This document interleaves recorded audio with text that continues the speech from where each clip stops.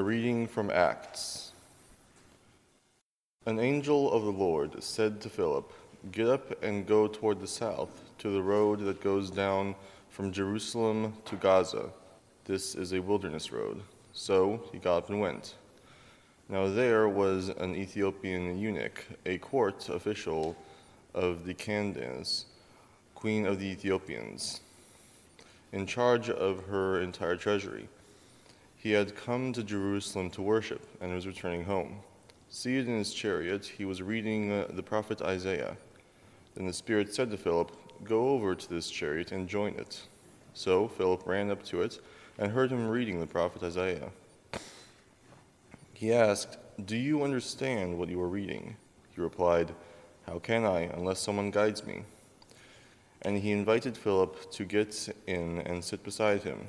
Now the passage of the scripture that he was reading was this: "Like a sheep he was sent to be slaughtered, and like lamb silent before his shearer, so he does not open his mouth. In his humiliation justice was denied him.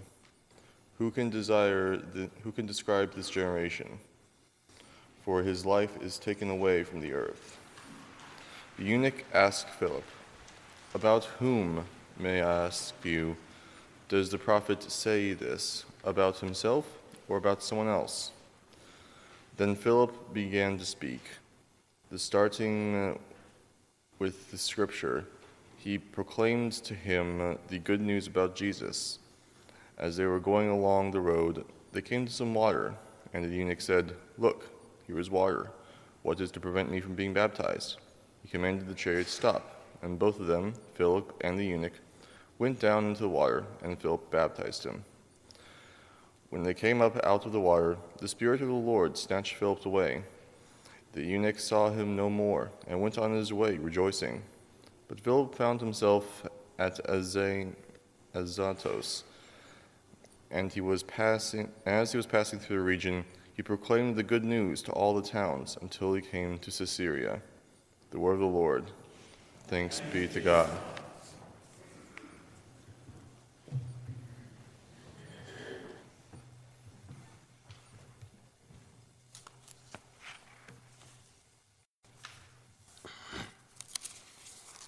A reading from John.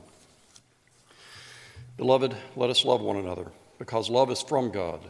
Everyone who loves is born of God and knows God. Whoever does not love does not know God, for God is love. God's love was revealed among us in this way. God sent his only Son into the world so that we might live through him. In this is love, not that we loved God, but that he loved us and sent his Son to be an atoning sacrifice for our sins. Beloved, since God loves us so much, we also ought to love one another. No one has ever seen God, but if we love one another, God lives in us, and his love is perfected in us. By this we know that we abide in him and he in us, because he has given us of his Spirit. And we have seen and testify that the Father has sent his Son as the Savior of the world. God abides in those who confess that Jesus is the Son of God, and they abide in God. So we have known and believe the love that God has shown for us. God is love, and those who abide in love abide in God, and God abides in them. Love has been perfected among us in this way, that we may have boldness on the day of judgment, because as he is, so are we in this world. There is no fear in love, but perfect love casts out fear. For fear has to do with punishment, and whoever fears has not reached perfection in love. We love because he first loved us. Those who say, "I love God," and hate their brothers and sisters are liars. For those who do not love a brother or a sister whom they have seen cannot love God whom they have not seen.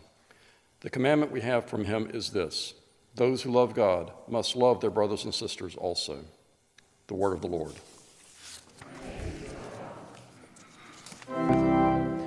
The Holy Gospel of our Lord Jesus Christ according to John.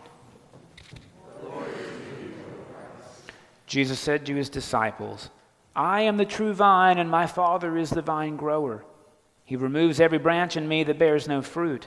Every branch that bears fruit he prunes to make it bear more fruit. You've already been cleansed by the word that I've spoken to you. Abide in me as I abide in you. And just as the branch cannot bear fruit by itself unless it abides in the vine, neither can you unless you abide in me. I am the vine, you are the branches. Those who abide in me and I in them bear much fruit, because apart from me you can do nothing.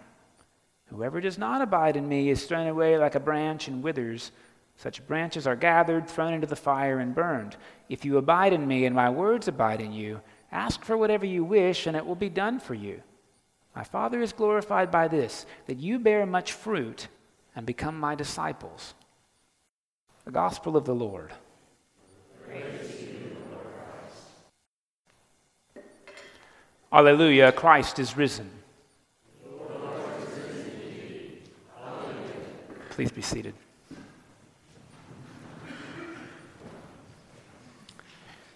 Remember that we have these 50 days of Easter. We didn't just celebrate it one day, 50 days until Pentecost, to contemplate what the resurrected life is really about and how we're to embody it ourselves.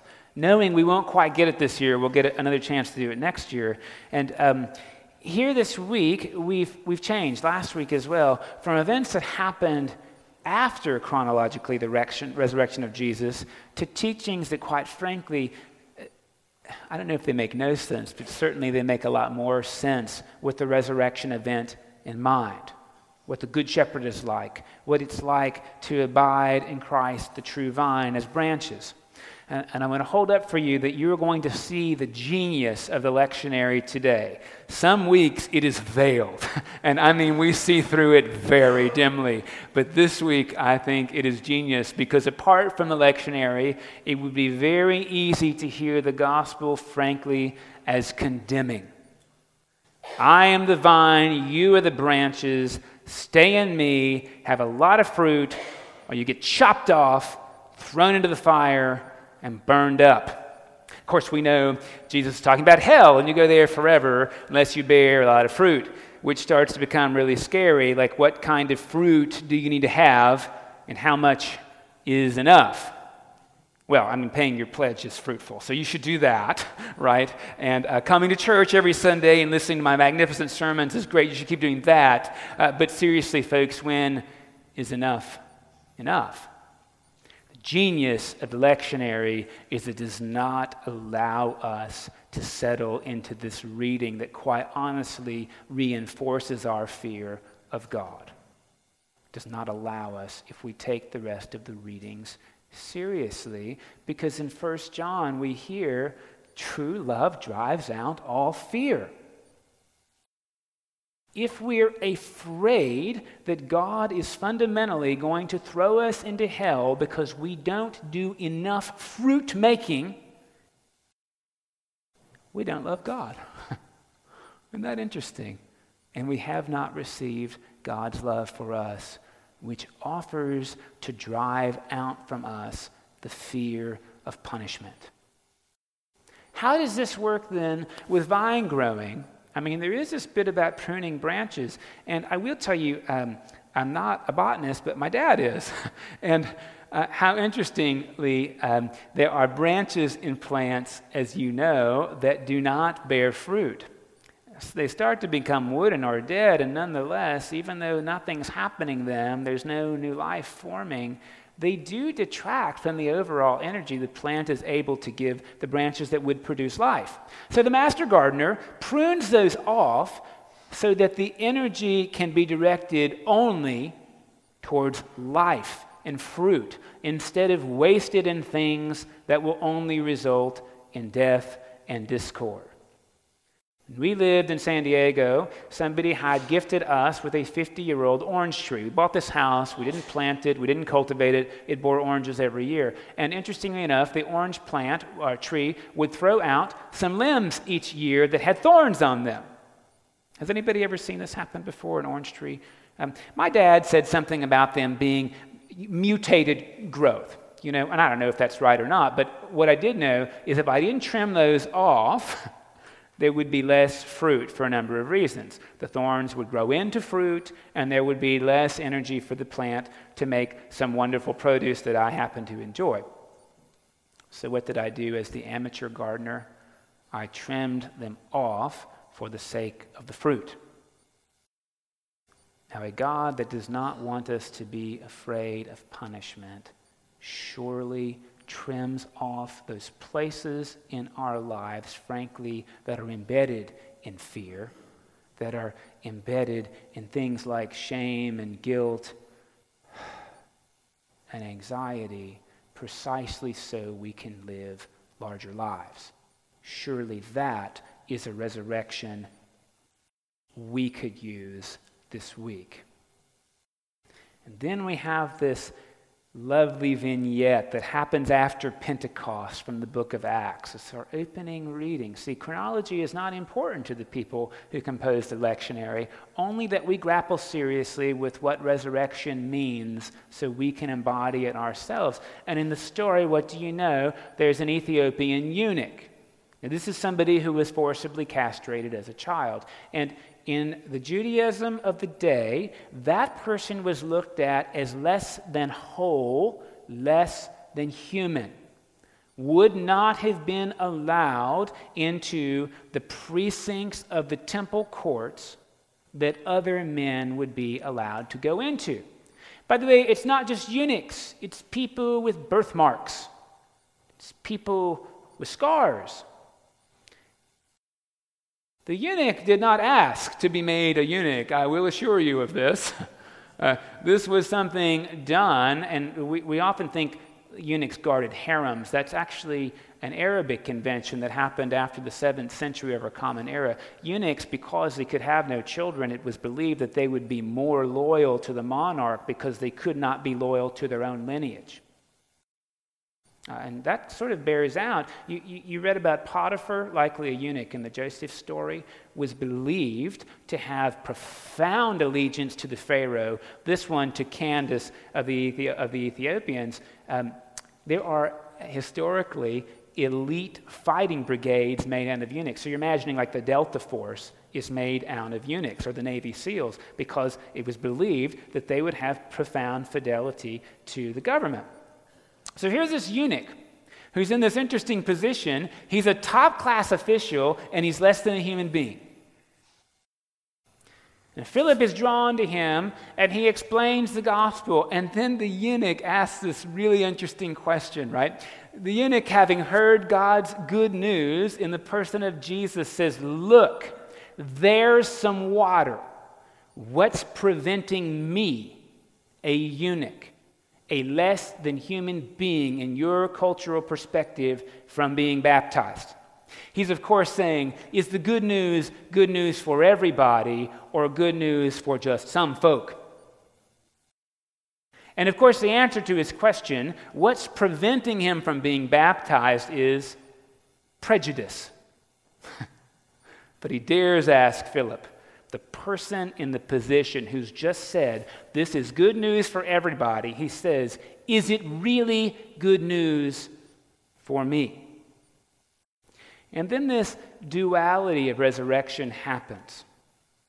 It happens for the eunuch because the affirmative answer, he's baptized, means he has received exactly the same right as everybody else. He's now included as a whole human being for the first time in his religious life. The resurrection moment, of course, also happens for Philip, who gives life to someone he wasn't sure could hold it or bear it or receive it. In this story, a eunuch who was cut off in two ways, cut off from wholeness, is now nourished by the resurrection fruit of Philip and allowed to believe the vine cares for him as well. Surely that is what resurrection looks like for us. These moments in which not only people receive new life, but we are able to produce fruit in keeping with that. Now that's very theologically broad. And I'd like to tell you 3 stories, one quite serious and 2, honestly, that may be a little bit silly, about how this challenge might look for us. The first is that my first Episcopal priest was a fantastic lady. I was serving at a Methodist church, and I went to church at the Episcopal church down the street at the 7:30 a.m. service because I really was drawn to her preaching. And what I learned from her is that she had been ordained in the early 80s. This is when the ordination of women was really suspect in the Episcopal church. Now, there are places, and let's not fool ourselves, that are still struggling with this reality. In general, we've made peace with it. What I learned from her is that she, upon being called as rector to a church, there were people that categorically objected to women being priests. They would call her diminutively the priestess. Week after week, she would consecrate the wine and the bread and offer it from her hands. And these people would come to the rail and refuse to receive communion from her because, as a woman, she was cut off from the priesthood of the vine. Of course, that's taxing and weighing. What I gathered from her, and I'm not sure, I don't want to sort of foolishly impose some sort of suffering on us. I didn't want to do that. But what I gathered from her is the difficulty of us being branches in a vine in which we might invite others and they don't invite us. The difficulty, frankly, of offering people fruit from the Lord's table who won't take it from our hands. What she decided to do week after week was to offer it. Did they turn around? Some of them, of course, not. Some of them stayed as long as they could so that they could oppose her offering it every single week. And she poured her life into inviting them just the same. I'm pretty sure she got the resurrection moment even though they didn't. Now a silly story, because I didn't want to make this sound easy, because it's not. My last parish was in Coronado, California, which is really the crown jewel of not just San Diego, it is the crown of the U.S. Navy. So in a parish of this size, there were 7 admirals, and you could count all the star levels you wanted. 4, 3, 3, 2, 2, 1, 1. Was that 7? I don't know. There were a lot of admirals. There were at least 25 captains. And you know what the Navy life could be like. And one day, we called as, remember I told you this is silly. We called as our guest preacher one day. The rector was out of town, I was the associate, and we called the camp director from the Camp Allen of Southern California, which is Camp Stevens. She came and gave the sermon, and it was a fine sermon. I mean, it really was quite good. And there was one interesting thing about her in Navytown, USA. She had had a stillbirth child about 2 years before. It was a late term. And as part of her recovering from the trauma or living with it, either way you look at it, she had tattooed the name of her daughter on her wrist. The day she preached, she wore short sleeves. So it was after the 10:30 service that I saw someone I consider a friend and a hero in many ways, 3-star Admiral Ed Martin, who spent a few years being tortured with John McCain at the Hanoi Hilton. I asked him, Ed, what did you think of the sermon? Expecting a really fine response, you know. And Ed said, and you got to give him a minute here. Ed said, to be honest, Mike, I spent most of the sermon looking at that tattoo on her wrist. And then he went, and Mike, it means I've got to grow up, doesn't it? And that's why he's one of my heroes. Because he knew he had branches to be pruned off of him that were taking life not only from himself, but from other people. This is a man who was in his 80s and had every right to park exactly where he chose. And he refused to, and that, I think, is the resurrected life. Now, I promised you one other silly story. It's really silly.